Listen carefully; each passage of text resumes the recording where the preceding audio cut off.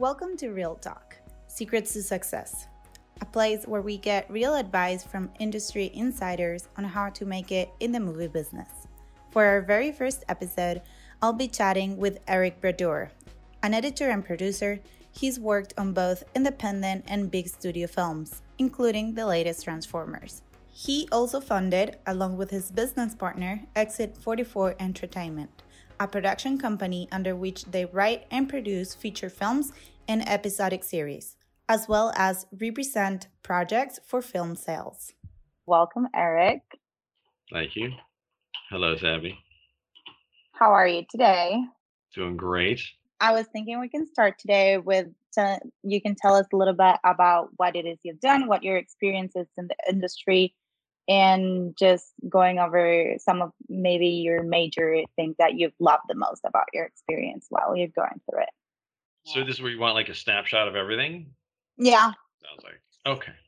So no, I started off working independent features, super low budget stuff, in the range of, $100,000, $200,000 films, and worked as an editor on those, and some of them did well in the festival circuit. There's one in particular called Philly Brown that I had edited. It went to Sundance in 2012, and it didn't take home any Sundance awards, but it was it was a popular film there, and it sort of launched the career of our actress Gina Rodriguez on there, and she went on to star in Jane Virgin's, been on a bunch of other features and whatnot. And then I had also at the same year had assisted edited on a feature called The Sessions with Helen Hunts and Jonathan Hawkes, and that actually won the audience award at Sundance that year.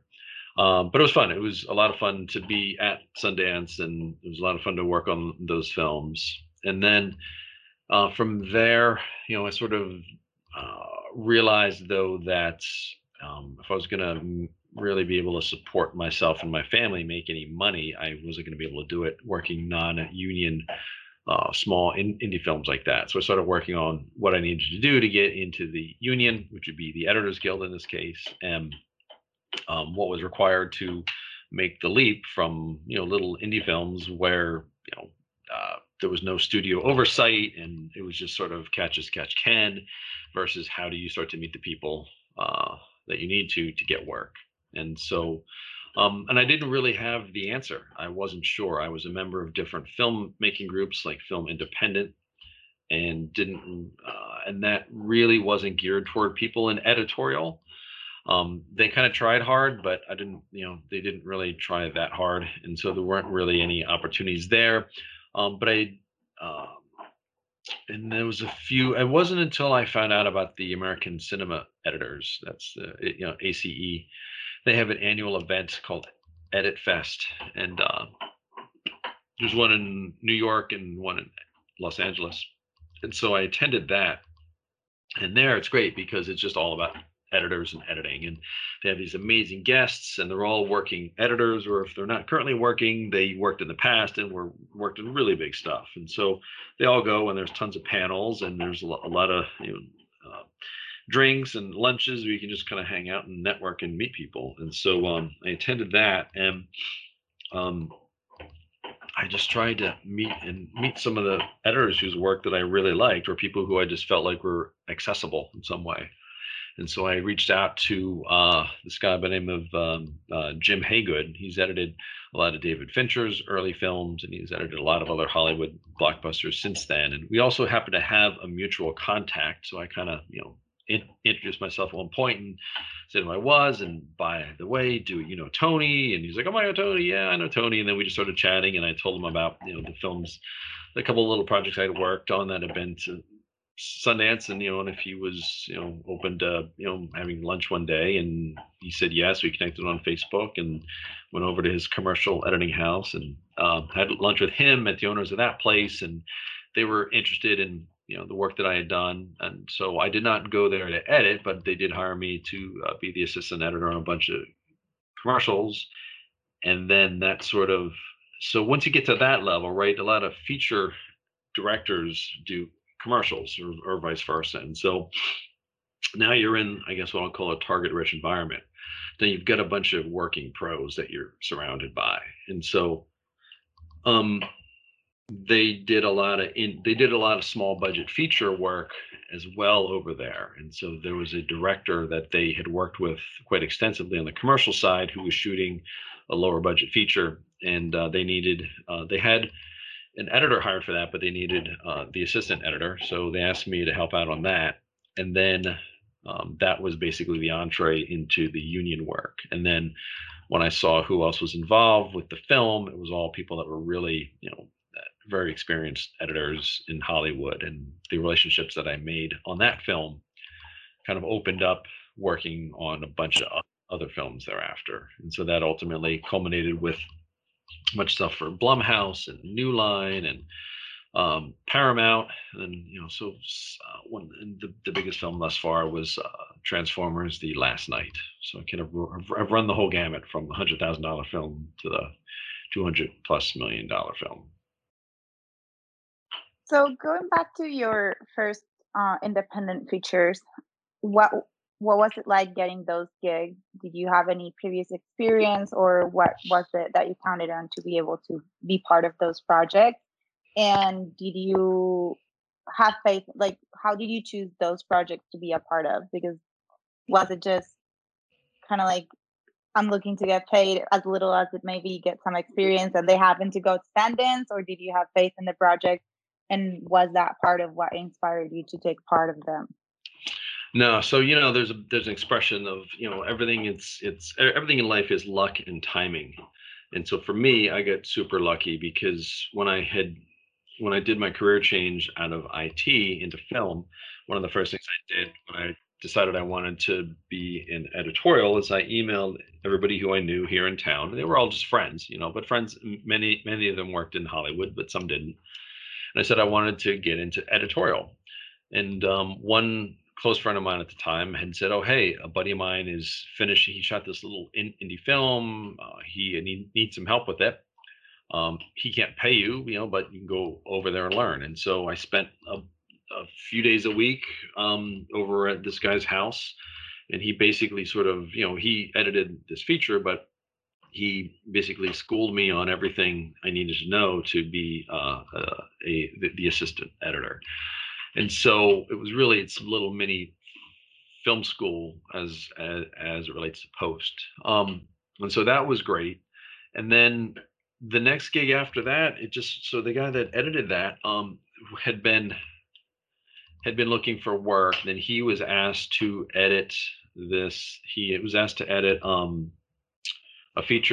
little feature called Bedrooms. And so he got hired to edit that. So he brought me on to assist with him. And then the same group of people that had made Bedrooms were making a couple of other films. So then I stayed on with them to edit those. And then there was a whole bunch of filmmaking post-production going on in one little office suite space area. And that's then where the filmmakers I was working with did Philly Brown. And then that's another director and editor was in the next room over working on the sessions. And so basically I just was lucky enough that the first guy that I ever worked with got hired to work on a project. And then once there was enough projects all going on in that same space that I got to work on a bunch more. So I really didn't have to, the only one I really had to go looking for was that very first one, which was through email. And then, but it became the bigger challenge was when I was done with those, it was how do I get into the union side of it? And I guess there I just get lucky because the two films that I had worked on got into Sundance, and that was a big enough thing to talk about that, just again, I went to that ACE event. Like it was really just a string of putting yourself in, by accident or on purpose, putting yourself into the right places and at the right time. But I do think that's the key thing, right? Is you got to put yourself into the right places. You're not going to sit at home behind your computer screen browsing job posts at Mandy.com to find something big. You've got to put yourself into the place where those people are. It's sort of like there's an expression, make sure you're not the smartest guy in the room. So you want to surround yourself with people that are way more experienced and smarter than you, because you can then learn and tap into their experience. And so that's what I had to do, was how do I find those people? And so I went out of my way to find them, and it just kind of kept going from there. There's a lot of networking that you mentioned, and you're very big on kind of pushing everyone to network. So, what are your some of your key advice for when networking? What would you recommend people that maybe feel not so sure or that aren't really confident in approaching people? What are kind of like the main things you do to make sure your networking is successful? I think it depends upon what level that you are, right? I mean, if you're still looking for those breakthroughs. So as far as for me, I consider the career breakthrough is when you get onto union films, when you're working on studio shows, and it doesn't need to be a $200 million film, but when one where there's a studio that's behind it, whether it's $5 million budget or 10, whatever. And so there's a whole lot of people that, depending on what they do, they've just worked a lot of indie films or short films, and they feel like they've checked the box on the experience, that they've worked on 24 short films and they're more than qualified now to go edit the next Transformers film. And that's just not true. I mean, you don't, you just it just doesn't work that way. The industry also will look at what you've done and just kind of laugh at you, because they've got a whole talent pool that's worked on amazing projects and won Oscars. And so who are you to work on three indie films that no one has ever seen, or 42 shorts? And so, going back to your question, I think it's twofold. Number one, I think you have to take a really honest, humble assessment of your skills and what you need to be successful in the adult pool versus the kiddie pool, that you're swimming in. And then it's networking with the right people, surrounding yourself with people that are in a position to offer you either really solid advice or even offer you the ability to collaborate. And so whether that's attending events, through something like the Editors Guild or American Cinema Editors, or even going online, I mean, at this point too, there's a lot of people that are on Twitter, and there's no reason. I mean, I've met a lot of really great friends, and a lot of them editors first on Twitter, and they're still up there. So if you've got questions about editing or directing, whatever, those people are up there, and you can, start the dialogues. But I think the biggest thing is you have to get rid of the "I'm too shy, I'm an introvert." I mean, whether you are, you aren't, that doesn't matter, right? You don't want your tombstone to read, "I could have been so much more if I had just gotten out of my shell." I mean, you just got to do what you got to do. And a lot of successful people, they're not extroverts. They just know when they got to do certain things, when they have to be outgoing and when they don't need to be. And so I think it's just putting your fears aside and realize that everybody's a normal person. And if you run into somebody who treats you poorly, then that's good, because that's not the person you want to work with anyway. But I would say of all I'd say almost everybody who I've met on the films I've worked on, they've all been nice. There's been nobody that was awful. But it also depends. I mean, there's people that do have awful experiences, and I think when you go into any environment and work with people, what you bring in what you bring in with you impacts how people relate to you. So, if you come in with an attitude, or about doing or not doing certain things, that usually doesn't work out. But anyway, so So, throughout your career, what have some setbacks you have experienced, and what have been the lessons that came out of it, or maybe opportunities that were born out of it? I think the setbacks are. I'm trying to think I think a big setback is just, if like a big setback is COVID. I mean, 2020, there was nothing. Whatever was filming came to an end, and nothing new was filming. And so therefore, how do you keep working? Now, people who are super duper connected and have been in the industry for a long time, they just know so many people at the high level that they will probably continue working in some fashion. Not everybody is going to be that person. I mean, if you're competing with someone who's been editing for 40 years on, well, maybe 40 is too much, but 30 years on big budget films, and you're coming in with 3 years of editing experience on indies, you just don't have that same network of people. Um, so the big step back then is just how do you find that work, and how do you get by, and what system did you put in place in your own life to be able to survive those down times. And I mean, that's always been a thing, right? You're always supposed to have your emergency fund and whatnot. But I think with COVID, that sort of changed the face of a lot of businesses, period. But I would say that's probably the biggest setback, because if there's no work, if nothing is shooting, you have nothing to put into post. And then what is shooting? What is your breadth and scope of a network to get you other work? You talk about a lot about your network and how important it is. So, how do you nurture that network? Because it's not just about making the connections one time and then, never going back. So, what is it that you do to really nurture and make sure that network is strong so that new opportunities can come from it? Yeah, it's a great question, because I think that's the biggest challenge, and I think I'd love to hear more about that from other people.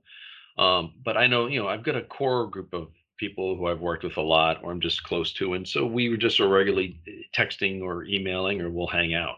So you certainly have that, but it's all a numbers game at the end of the day, right? I mean, if you've got a tight group of 5 people, and all 5 of them are looking for work, then that's that's it, right? That's your whole population of people that you can perhaps look for other work with. But so you want to obviously have a much larger network. You want to keep meeting people of in a position that can hire you.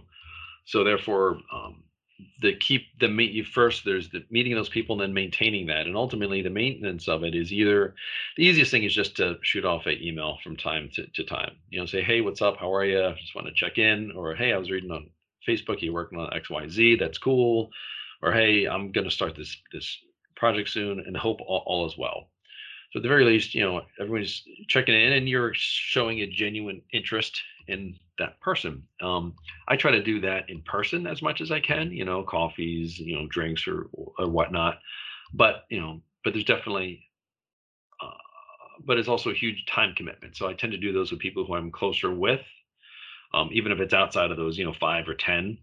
But then otherwise, it's just you have to keep in touch. And I think the hardest thing is you have to track it, right? Because you might realize you've got an address book of 100 people, right? Let's just say, if your particular area, we'll just say, is editing, you might have a contact list of 100 people that are just within editorial that you could that you've met. But how many of them have you talked to in the last 3 months, 6 months, or even 12 or 24 months?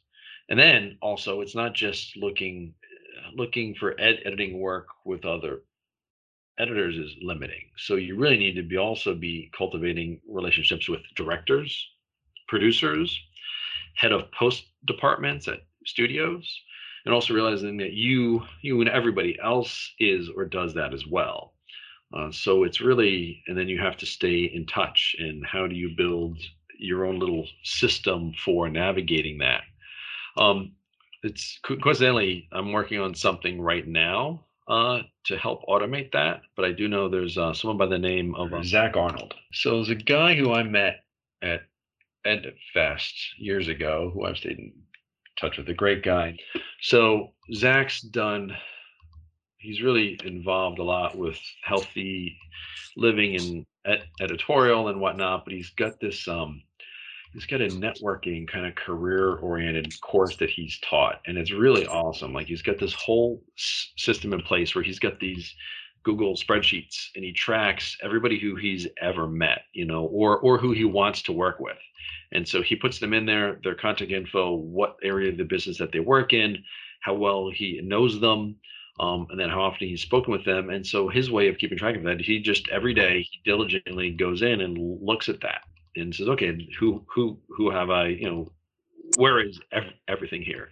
And it's not cold though. Like, it's not like he's just doing this and it's numerics, right? He knows, he's met those people, or wants to get to know them better, and it's simply just a reminder for him of, who did he speak to last. I mean, we all have those friends that we think are good friends, but we haven't talked to them in a really long time, and so the only way you're going to know is to keep track of it. But Zax has so far been the only system I've seen where it was like a really cool set of Google Docs that was just really smartly integrated, um, and I think that's ultimately it. How do you keep track of keeping track of people?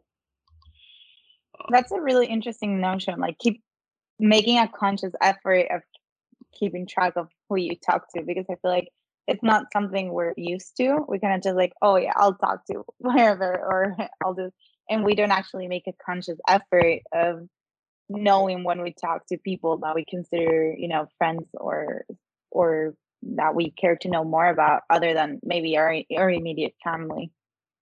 Right. And I think the key thing too is you can't just never ever ever ever ever ever send out a general form type of a email. Like, hi, it's me. I'm just checking in with everybody. Hope all has been well. You got to personalize them all, right? I mean, think about it. People like human interaction, and they want to, people appreciate when you think about them, so therefore, that's why, I'd mentioned, if you're going to email somebody or text somebody or whatever, you're keeping track. You're genuinely keeping track of what they're up to, because you genuinely care, and you care about them as people. Otherwise, you wouldn't be in touch, and you care about what they're working on. And so, any email that you do draft, it's like, hey, how are you? I saw you're working on this or that. I mean, a friend of mine edited one of that Mandalorian episode. He had edited that final one, and it was amazing. And right afterwards, I think it was late here, but I texted him. I was like, "Oh my god, dude, that was awesome!" And he was super excited to hear from me. And I hadn't talked to him in a while, but it was great. It was it was a good way to reconnect. But yeah, I think the key thing is always be personable. And the other thing too is, for me, I would never reach out to people that I didn't have a connection with. So, like, if I met somebody and for whatever reason we didn't gel, I wouldn't try to stay in contact with them. Like, if there's one thing, if you get along great, or you're just like, okay, you're kind of cool, but it's lukewarm. Other people who you're just like, I just don't care for that person. I think you should only ever try to cultivate the relationships of people that you enjoyed being around, or something about that interaction, because otherwise it's you just can't be genuine and honest, and people can see through that pretty quickly. So, do you have any advice on how to start or approach those conversations to attempt to have the best possible interactions, especially when you're networking, maybe in an event, through the guild or something like that? There's so many people, and you're meeting so many people, especially if you're coming in as maybe a newcomer. People don't know who you are. So how can you have those good conversations that can lead to creating and cultivating good friendships or good contacts, and make sure you are memorable, in the sense that then when you email the other person, they're like, oh, who is this person that's emailing me? Like, that they kind of remember who you are. I think it's a few things. Like, I know I mentioned earlier about, it's really important to get to know the industry and the people that are in it. Uh, so if you're specifically, well, again, we'll just use editing as the example. It could be any of the other disciplines, but so if you go to a networking event with editors, it really behooves you to know who a lot of these people are in advance. I mean, if you went to an editing event that Michael Kahn was going to be at, who's edited all of Spielberg's films, and you don't know what he looks like, or you're 22 and you've never seen any movie older than uh, whatever he did last, right? You might not realize, oh, you edited this or that, and so worst thing you can do is meet somebody, don't realize who that person is. Everybody's ego is different as well, and so, like, some people, some editors you meet won't care, but then some will be like, okay, it's more like, so you want to work in this industry, but yet you don't know who these longtime editors are, and it just, to me, how I would associate that would be that you just didn't put the work in. like you don't think it's important to know who the experienced people are in the industry. So I think for sure you want to go into things knowing who they are and what their background is. And then I just think you say, and that's always a good leader, like, hey, hey, I really, like that movie that you would cut, blah blah blah. And then, chances are they'll be like, oh, thank you, but they'll be, well, they'll be kind of shy about it. Then you kind of know if you should say more or not. And then you kind of move on to some other topic. But if you can, having a mutual connection is good as well. So if you look at what that person has worked on, if you happen to have a mutual friend, that's always a great conversation starter. And that's also why people keep working, because somebody has a referral for somebody, or they can say, oh, what was it like to work with Sabby? And they're like, oh, Sabby was great. So then that person, the other person, will reach out to you because you got a good recommendation from somebody else. So a mutual acquaintance, being familiar with who that person is, what they've worked on, um, and if there's something you can, again, if you can learn a little bit something about them personally, like if it's hard to know, but if somebody had a specific hobby, that you knew about, and you happen to have the same interest in that, you could bring it up. I think at the end of the day, people, they don't want to just be grilled for what they've done and for work stuff. They appreciate if you can just be a normal person and talk about normal stuff, not politics, although some people enjoy that. um, yeah, it's all just about finding a commonality. Yeah, that thing that can spark the connection. It's a lot like dating if you think about it. Like you have to be able to find that spark. Yeah, one good thing, I can't say it's going to work for every editor, but a lot of editors enjoy uh, cocktail hours and happy hours. So, knowing, scotches is never a bad thing. You'd be surprised at the number of editors you can get into a lengthy conversation with about scotch. But yeah.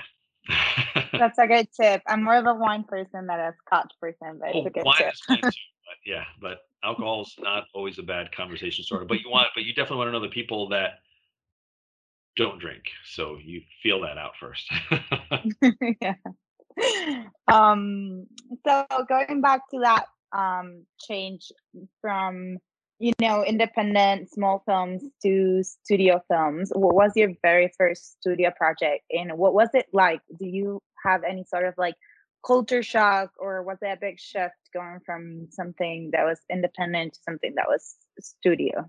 Well, the first union one that I worked on through that commercial house, that was, I mean, it was not a studio film per se. It was just a union film. I think the first studio film was Ouija, and that was Blumhouse.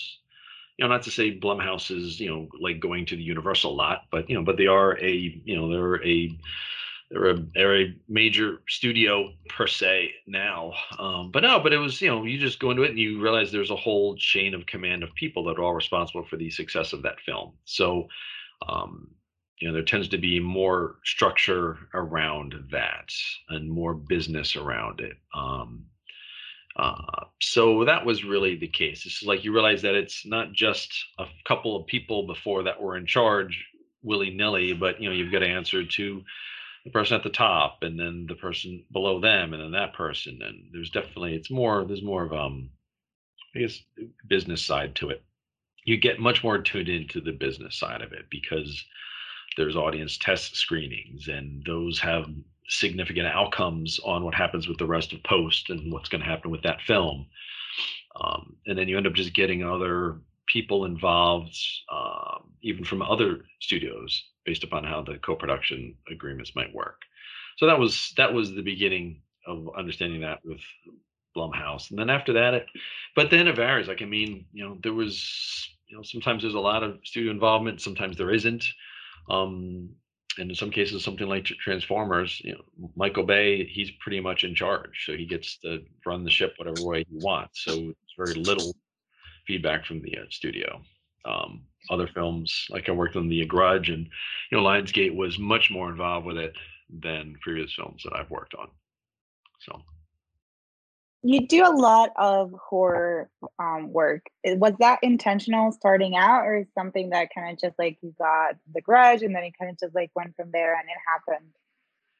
No, it was just by accident. It's sort of like, it's just, when somebody comes to you and has a job offer and you like to work with that person or you like the film and you're like, sure, I'll do it. And then whether it's whatever genre it is, Hollywood makes a lot of horror films, whether they're independent or studio based. And so there's just a lot of that work out there.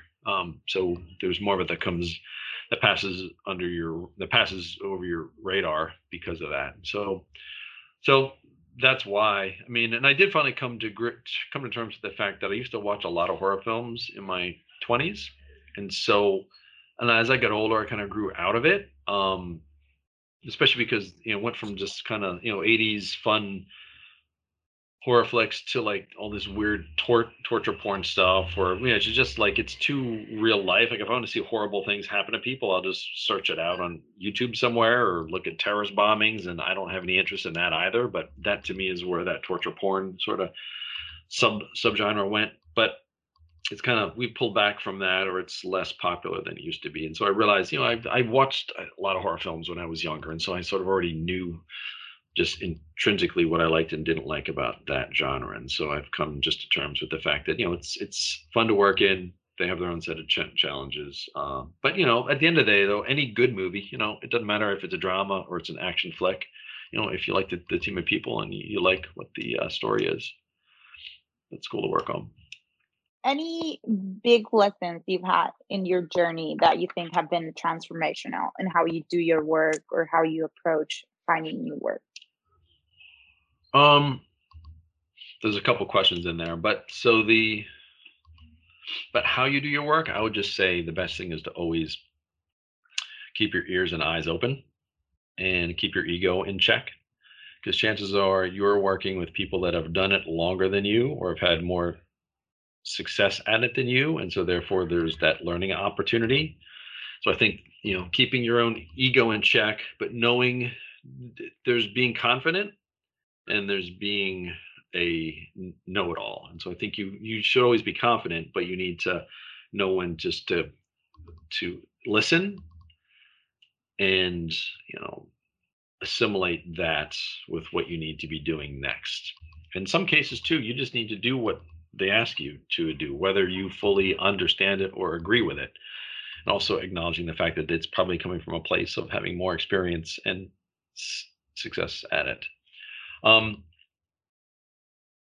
I think the second part of that was related to networking or something, or finding work. Yeah. Um, and I would say it's just I think when it comes to finding work, you got to be 100% committed to it. Like you got to put yourself, you got to start to network with the right places, and you got to actively do it. You got to come out of your comfort zone, and because the more you can do that and feel comfortable with it, then the more opportunities that you're going to have. And a lot of times, opportunities don't come from where you expect it to, but they come out of that work still in some way. I could do a lot more on the networking side than I do, but I at least have a pretty good grasp on what needs to be done. So I think that's the biggest thing. I mean, when you talk to somebody who's trying to get some breakthrough in their career or project or meeting new people, and a month later they don't have any new info for you, whatever they're doing is not working. Chances are they're not doing the work at all, or what they're doing isn't working, or they've spent 3 out of 30 days doing it. But at this point, we have so much access to information and to technology that ties people together. Nobody has any excuse to not be advancing their career in some way, in 1, 2, 3, 4, 5, 6 months. It shouldn't be the same old story that you heard last year. Doesn't make any of those choices that have to be made easy. There's a lot of talk about, do you really need to live in Los Angeles or not? To me, those questions are avoiding the inevitable truth, right? I mean, it's a big deal to up and move. It doesn't matter whether you live in Pennsylvania going to Los Angeles or another country. Like, but people are like, oh, I don't want to move, and I don't know if I'm going to know all the right people, and it's going to cost money, and it's this and that. But you know, what are you committed to? You know, how passionate are you of doing that work? And like I said before, you want to make sure that you're surrounded by the smartest people. And the best way to do that is go to LA and learn everything you can learn, network with all of those people, and become one of those really smart people. Maybe then you can move wherever else you want and work remotely in some fashion. But I think until you have that base, um, not committing to going where the action is simply another excuse to be able to pull out when somebody asks you, "Oh, how are things going?" And you're like, "Oh, I don't want to have to move." And so, then the people, "Oh, it's okay because we read articles to say that you don't have to now." And so, I don't know. Those are some thoughts. Yeah, it's definitely not it's definitely complicated though, because I mean, if you're inside the US, it's easier, but for those of us that are not in the US is not very kind to letting people inside the country Yeah. that aren't born there. So it's not as like if it were as simple as, you up and move like it is to some other countries, I'd be there. But you have a lot of migration laws that don't make it so easy. No, it's true. You're right. No, I absolutely. And but that's I'm glad you brought it up because that's the other thing is that everyone's going to have a different set of challenges, right? There's some people who just happen to come from wealthy families that don't have to worry about how long it takes to find a job because they're supported in some way. Or some people, they're trying to come in from a different country or somebody, whatever. Everyone has some obstacle, and some might be harder to get around than others, but everybody's got them in some fashion. And so I think it's just about what needs to happen to overcome that. And the other thing too, which and you would know more than me, but in the United States, there's no film grants. They're not giving money away for people to make films. Whereas in Europe, it seems to me like every other country in the entire world, there's programs that support the arts and filmmakers. And I'm not saying that people are getting rich off of that, but you know, um, I think that's a great asset to people working in Europe is that depending where you live or come from, you have an opportunity to get some money to help make your film. Whereas here, you got to go find a rich dentist somewhere or use your own life savings for it. And I think Europeans don't realize how valuable that is when you don't have it. Um, so yeah, but what there was an expression, if it was easy, everybody would be doing it. So, um, yeah. Absolutely, yeah. So lastly, I wanted to talk about your own projects. You're now you created a production company and you've made a feature film and you're working on a second one. So what's it like moving from, the editor seat to spearheading your own projects and having to put everything into motion for those to happen? How was that shift like? Everything is sort of a do-over, right? Whenever you switch what you're doing to something else, you have to sort of start all over again because people know you as a editor or as the assistant editor, and then suddenly you want to write something or produce something. Well, they don't know you as that, and you might have some success in the other work you had done under that other title, but that doesn't translate into what you're trying to do next. And so, you really just you take what you've learned from those experiences, and you obviously have a network of people that you can tap into, but you really do just have to sort of start from ground zero. And so I know with the feature that my business partner and I made, a horror film called 11th Hour Cleaning, and we had to, that came out of, you know, that came at the tail end of when I was finishing up with Transformers, um, and that we had, we wrote the script, we had to raise that money,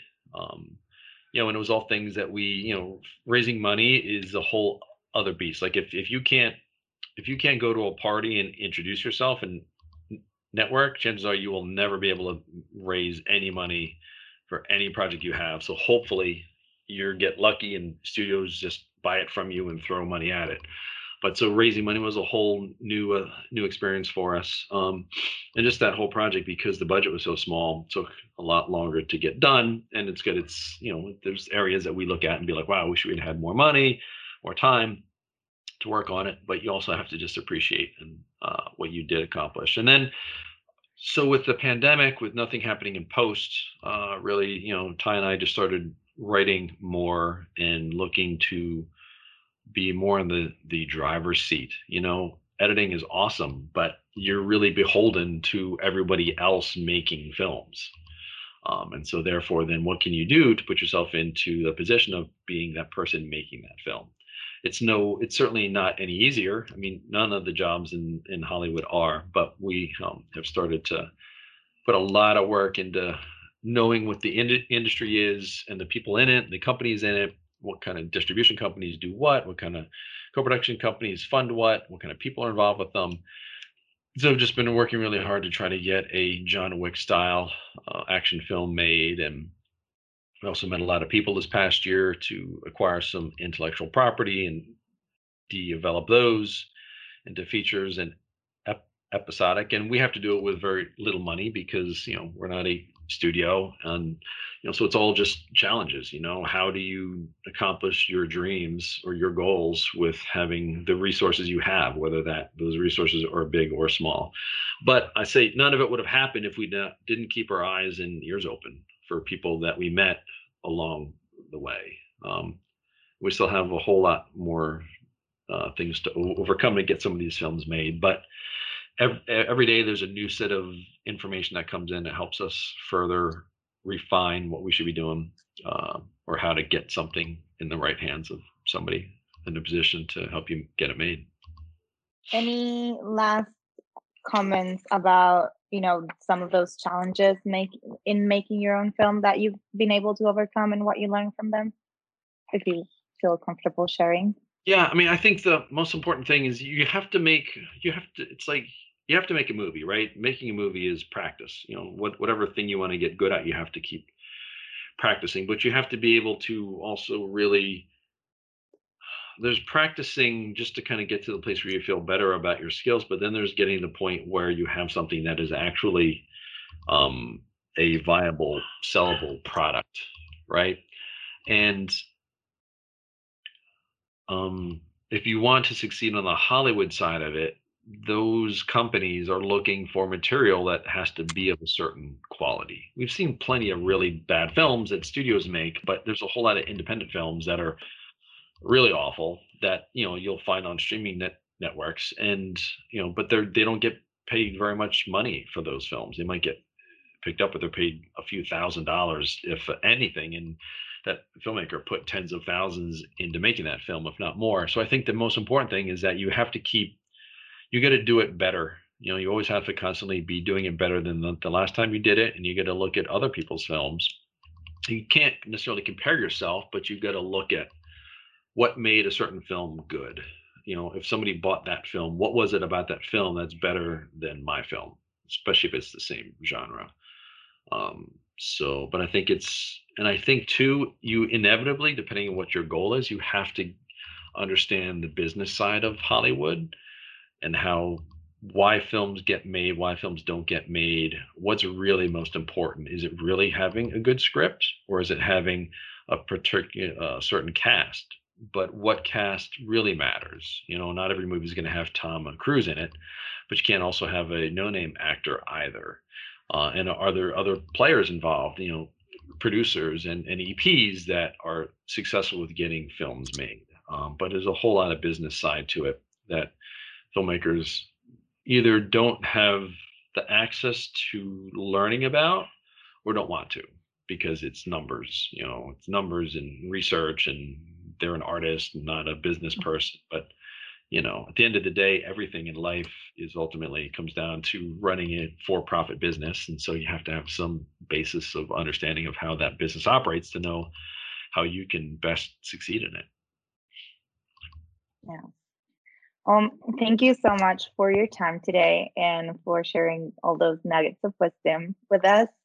I very much look forward to seeing your future project, especially that feature you're working on with your partner. So We'll keep in touch. Thank you.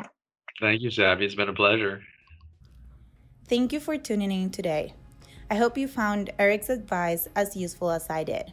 Join us again next month on another Real Talk Secrets to Success to learn all the top tips from industry insiders. Until next time.